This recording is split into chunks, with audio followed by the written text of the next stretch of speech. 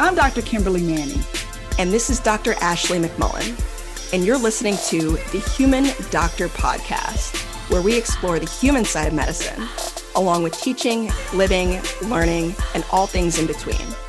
Using the power of storytelling, conversation, and connectedness. Hey, we're two dope academic internal medicine doctors, but we ain't your doctors. So if you perceive anything we say here as medical advice, no, it ain't that. Also, the things we say, they only reflect our brilliant Black woman magic mind and not our employers. You could have been anywhere, y'all, but you chose to be here with us, and we appreciate you. Let's go. Morning, sis. Morning. Good to see you. Yeah, good to be seen. Fresh in all your Emory gear. Do I look fresh? Okay, I'll receive that. Yeah, I'm gonna give you that. Okay, my red Emory vest. Mm-hmm. Which I will have you know that when the residents ordered vests, they did not come in red. They came in standard gray, standard blue, standard black. Mm-hmm. But my favorite color is red. When I ordered my vest, I really did order gray, and then it came in red. Oh, serendipitous. Mm-hmm. Yeah. Did you know red is also my favorite color? No, I did not know that. Mm-hmm. Oh, wow. Yeah. It's a power color. It is. My childhood bedroom is painted in red. I don't know if you've ever seen it. I have seen it, recall. Yeah. Mm-hmm. Yeah. Mm-hmm. Yep. I like that. I dug that red bedroom. You got any recommendations for me or anything you learned? I am still all things obsessed with this new telescope. One thing that I picked up on, I don't know if you remember this, there's this documentary from Neil deGrasse Tyson called Cosmos, Space-Time Odyssey. No. Don't know about that. Great. Well, I didn't either. But, with all the cool stuff coming out, I was really excited to maybe just, learn a little bit more, but start from some of the basics. And this documentary was exactly what I needed. Okay, I see you. I kind of want to buy a telescope, but... Okay. Wow. Wait on that. Mm-hmm. Okay. So I did have something I experienced this weekend that was really cool. Okay. So I went to our Delta Sigma Theta regional conference because sidebar, historically Black sororities and fraternities are a lifetime commitment to service. And while I was there, mostly I enjoy the fellowship piece of it, but I'm, standing after this luncheon and just kind of minding my business.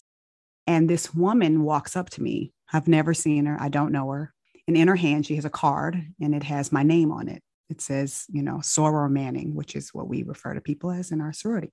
Mm-hmm. And she just hands me this card and she just says, hey, I've been watching you and admiring you. And I just wanted to give you this note. Mm.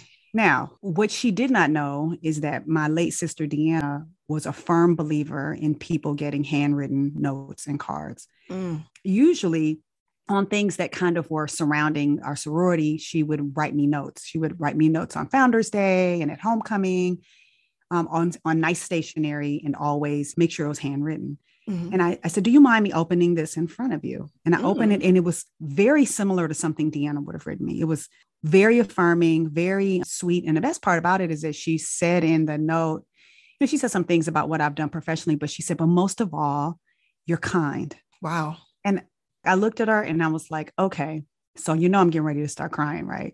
She was like, no, I don't know that. I don't want you to cry. But her words were kind, and kindness is one of the first things to always make me cry. Gave her a big hug. But then I just kept reflecting on the fact that this person would come and hand me this and do this kind thing. Mm. And, that event was so bittersweet because every time I go to conventions and conferences, I miss my sister acutely. Partly, and I feel a little tiny shred of regret because she always used to want me to come with her. And I'd be like, girl, I ain't going to that. That costs too much. But now I always go because she always loved going. So shout out to Brittany, that amazing woman who just listened to her spirit and did something that absolutely lifted me up. I was so grateful for that. Oh, I'm going to pay that forward. Yeah. Yeah. Shout out to Brittany. Yeah. Small acts of kindness. Yeah. And it was for nobody to see. It wasn't some declaration over social media. It was so private. Mm-hmm. And she wasn't looking for anything in return. I just thought it was lovely. And I actually found her the next day and I gave her another big hug. She was just so awesome. Oh, I love that. That was a feel good moment. Oh man. I ain't learned nothing, but I felt something, y'all.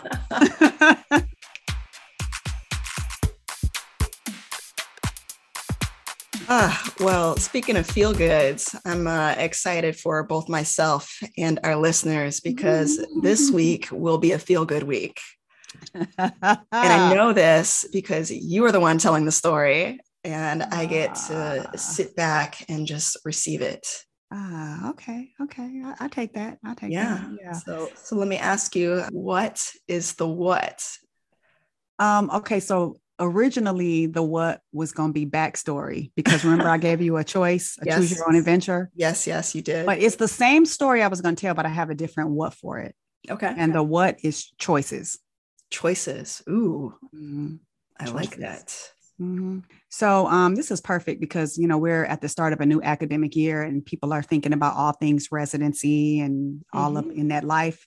So I'm going to take you back to my senior year of residency.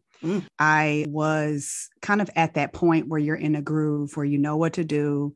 You're not really stressed out that much anymore about how to do things, even the hard things. I was taking call one night and I was taking what was known as our hardest call. Okay. The hardest call in internal medicine was something called the AMO. And the AMO was the admitting medical officer. Mm-hmm.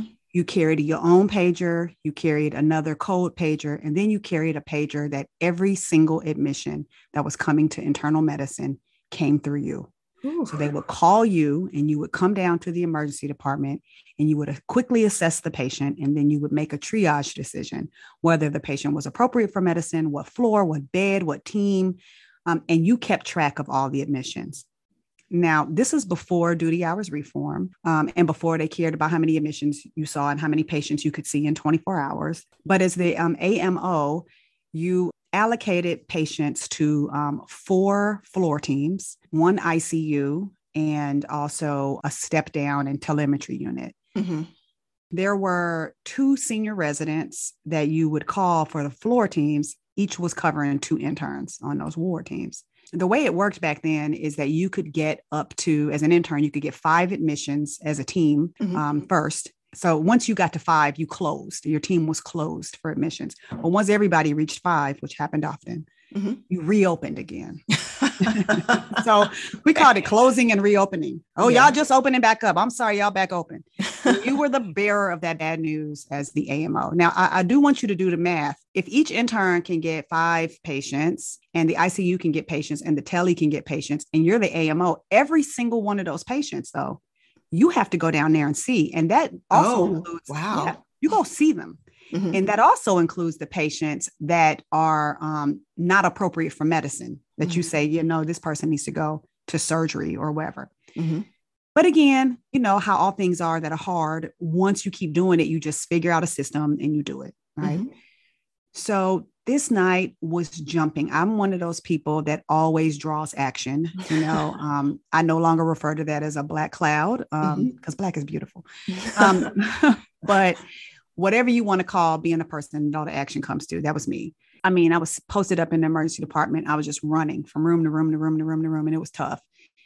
But finally, it got to be like around about 3:30 in the morning, and it was quiet. My pager had not gone off for like 20 minutes, and a 20-minute lull means like, okay, maybe something's going on. So I get up and I go walk through the emergency department, and I look around. And the board is kind of quieting down. And I talk to my folks that are working the shift and they're like, yeah, we don't have anything for medicine right now. And so now it's rolling up on 4 a.m. And I'm like, you know what? I think I might go to the call room and close my eye and try to get me a wink, which was very unusual back in the day. But hey, so I go to the call rooms and we had this little fleet of call rooms that one call room was the really good call room. It was big. It had a TV and a VCR in it. Of course, I didn't get that. A VCR. Wow. Yeah, child, a VCR. I don't know why, because you never had time, but I go into the crappiest call room because I'm the last person to get up there. And, I'm like so glad that I'm about to get me some rest.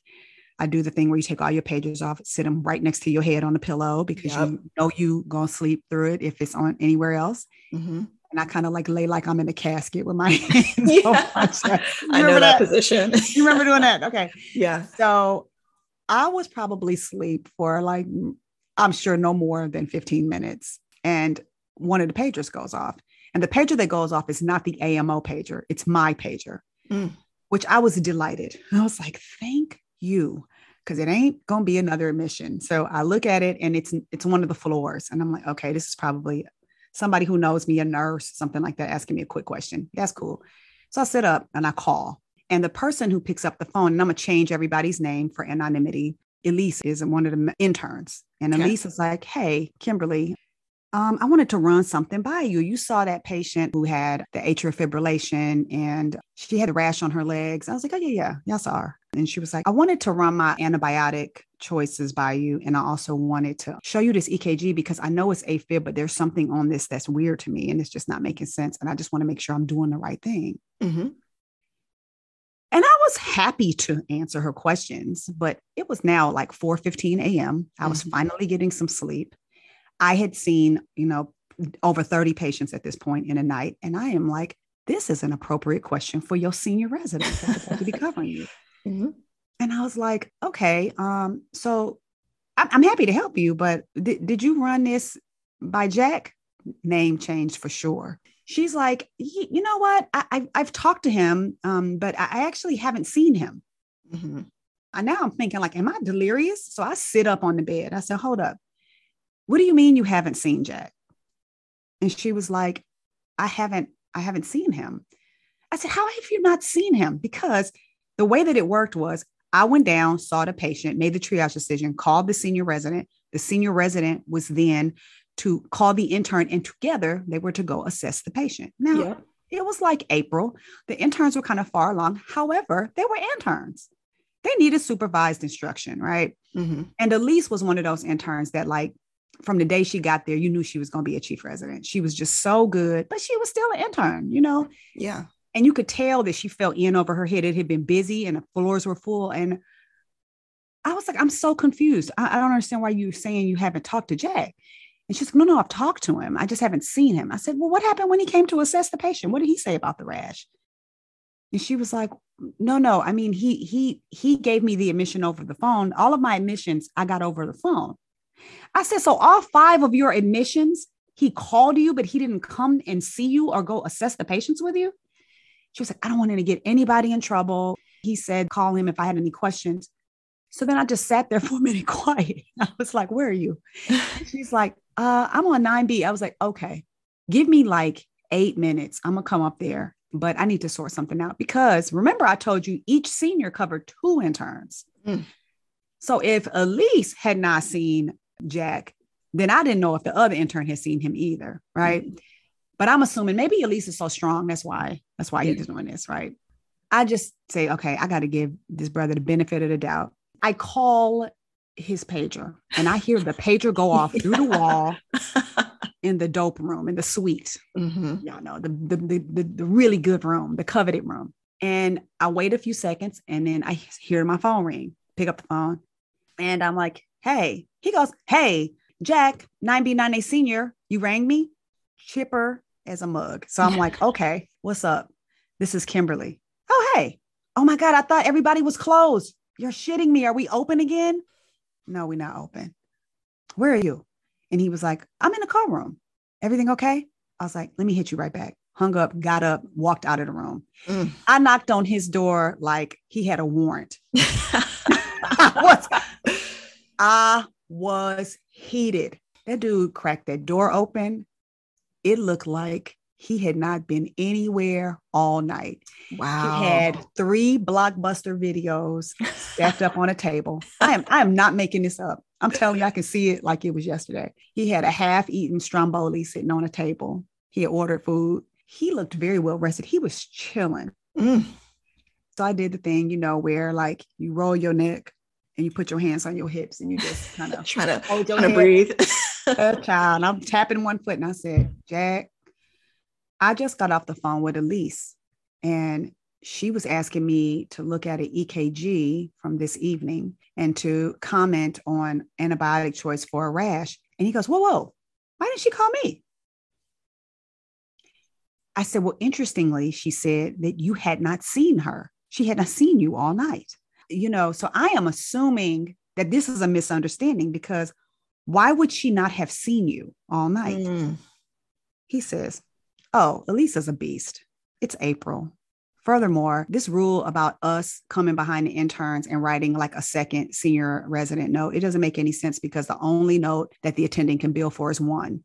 And so the intern note is sufficient. And I mean, it's not any different than when our attendings call it in and talk to us. I was like, it is kind of different because see, this time last year, Elise was in medical school. So yeah, what we do is we generally have the senior residents back them up. He was like, yeah, but like I said, she's a rock star. She was fine. I was like, yeah, but you know that we don't have people cover the teams like this team unless they're third years or seniors. He was sorry, not sorry. Yeah. And so I laced my fingers together under my chin and I said, okay, what about Mary? Did you go see Mary's patients? He was like, Mary's patients were super straightforward. I said, you're not answering my question. And he was like, I talked to Mary. I went through everything with her. And this is before the electronic medical record. So you couldn't even like pull stuff up in that same way. You could look at completely super duper throwback labs, but nothing else. So I said, okay, you did not physically go see Elisa's patients or Mary's patients. And he was like, and then I just took a step back and he was like, well, what do you want me to do? I'll do whatever you want me to do. I said, this is what I want you to do. I want you to close the door and I want you to lock it.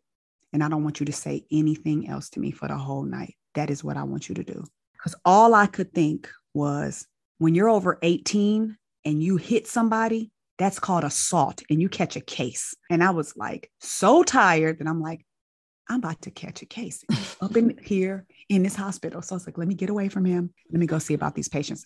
I go to the floor and it was all kind of questions that intern had. She was like, oh, what about this? So we ended up rounding. And in the middle of that, I called Mary, the other intern.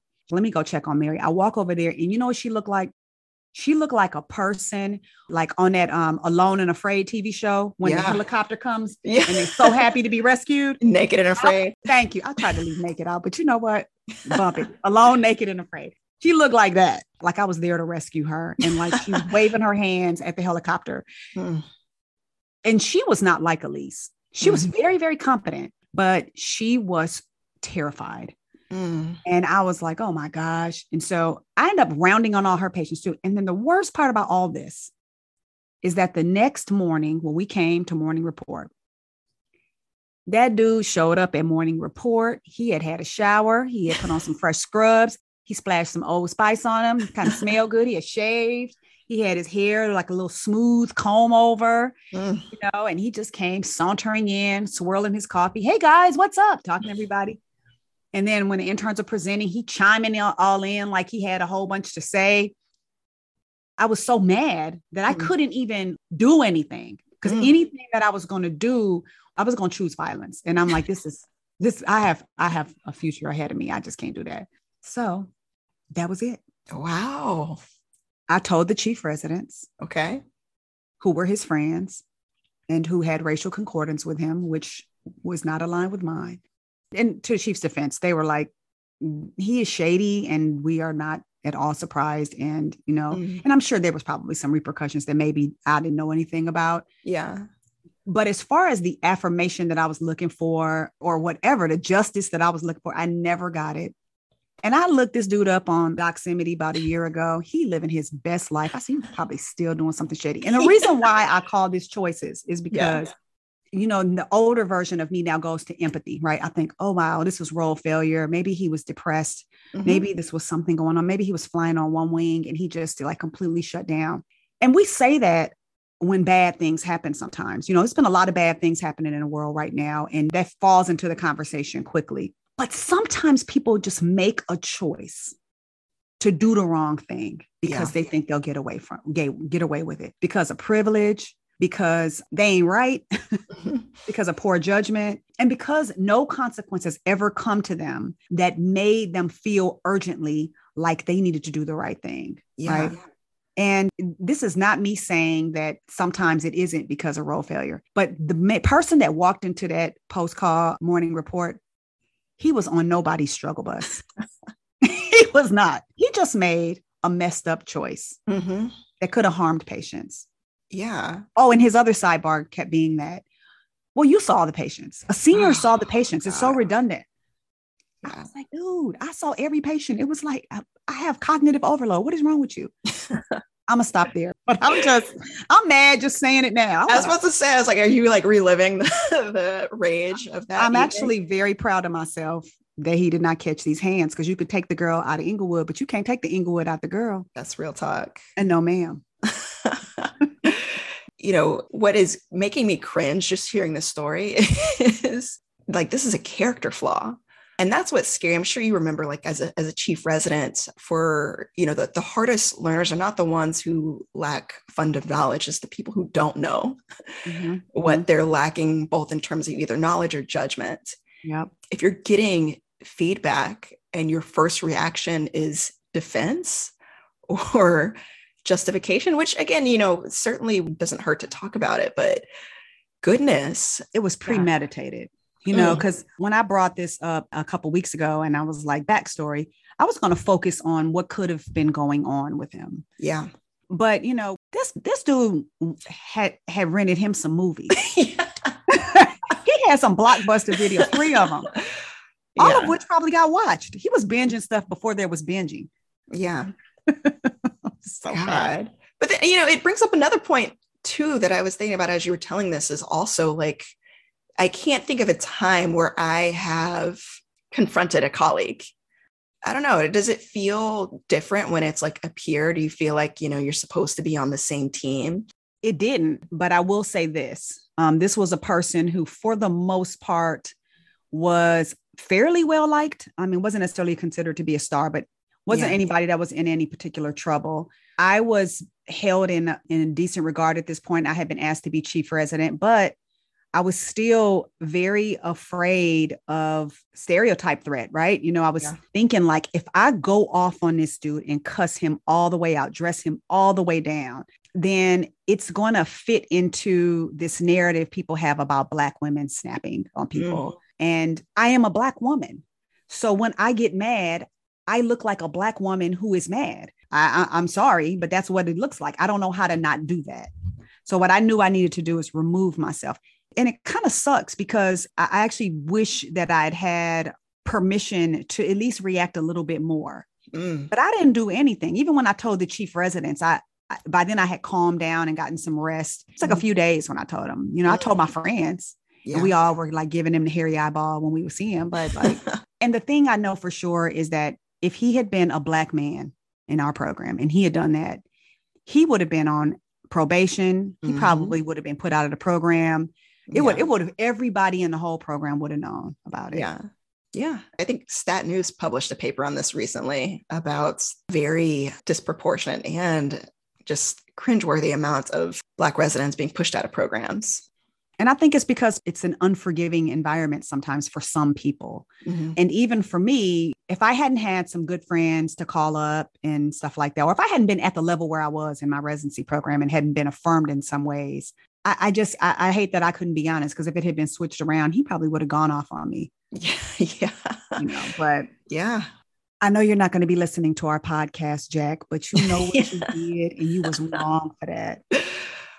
It makes me think a lot about this time of year in particular, especially for the new senior residents who are starting. I know we focus on internal medicine, but you know, this applies across the board. The folks who find themselves newly in a supervising role, be the resident that you needed. Yeah. And you know, it's weird because when I went to go see Elise, I was angry, but it was more just all of her decisions were perfect. You know, she had done the right things.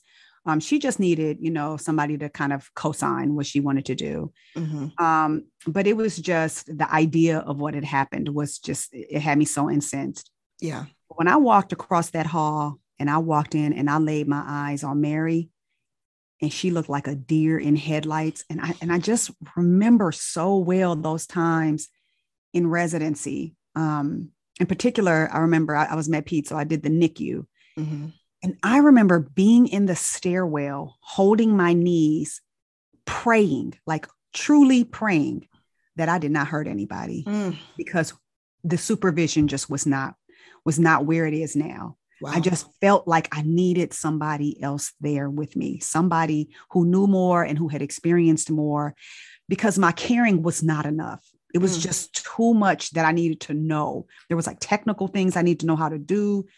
And every time something would happen and it was okay, I was so relieved. And I just kept thinking to myself, you know what? I don't want nobody I love to be under the care of a person who feels as relieved as I feel in the morning post-call. Because it wasn't just because, it wasn't just because, I went through the night.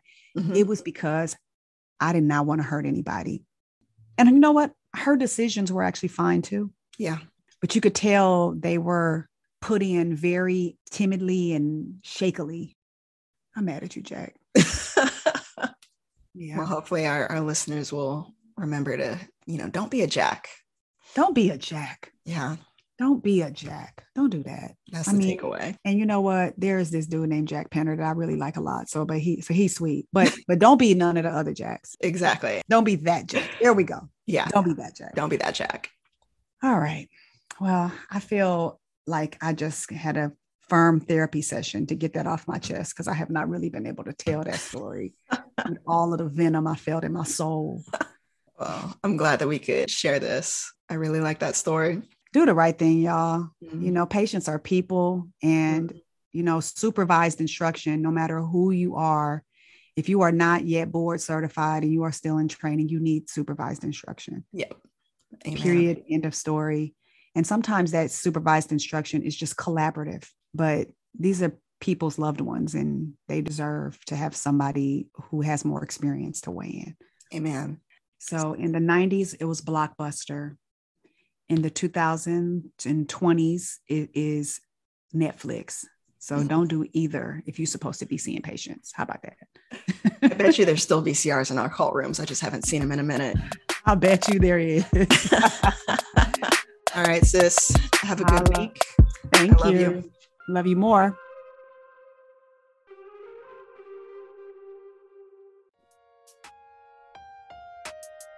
That wraps up this week's episode of the Human Doctor Podcast. Special thanks to our favorite brother gastroenterologist, Dr. Chuma Obiname, for the beats. Shout out to the Dr. Ashley McMullen for editing and production. Mad love to our podcast family at The Nocturnist and the Clinical Problem Solvers, our Med Twitter fam. And especially shout out to all of you, our listeners. Until next week, remember, we see you and you are enough.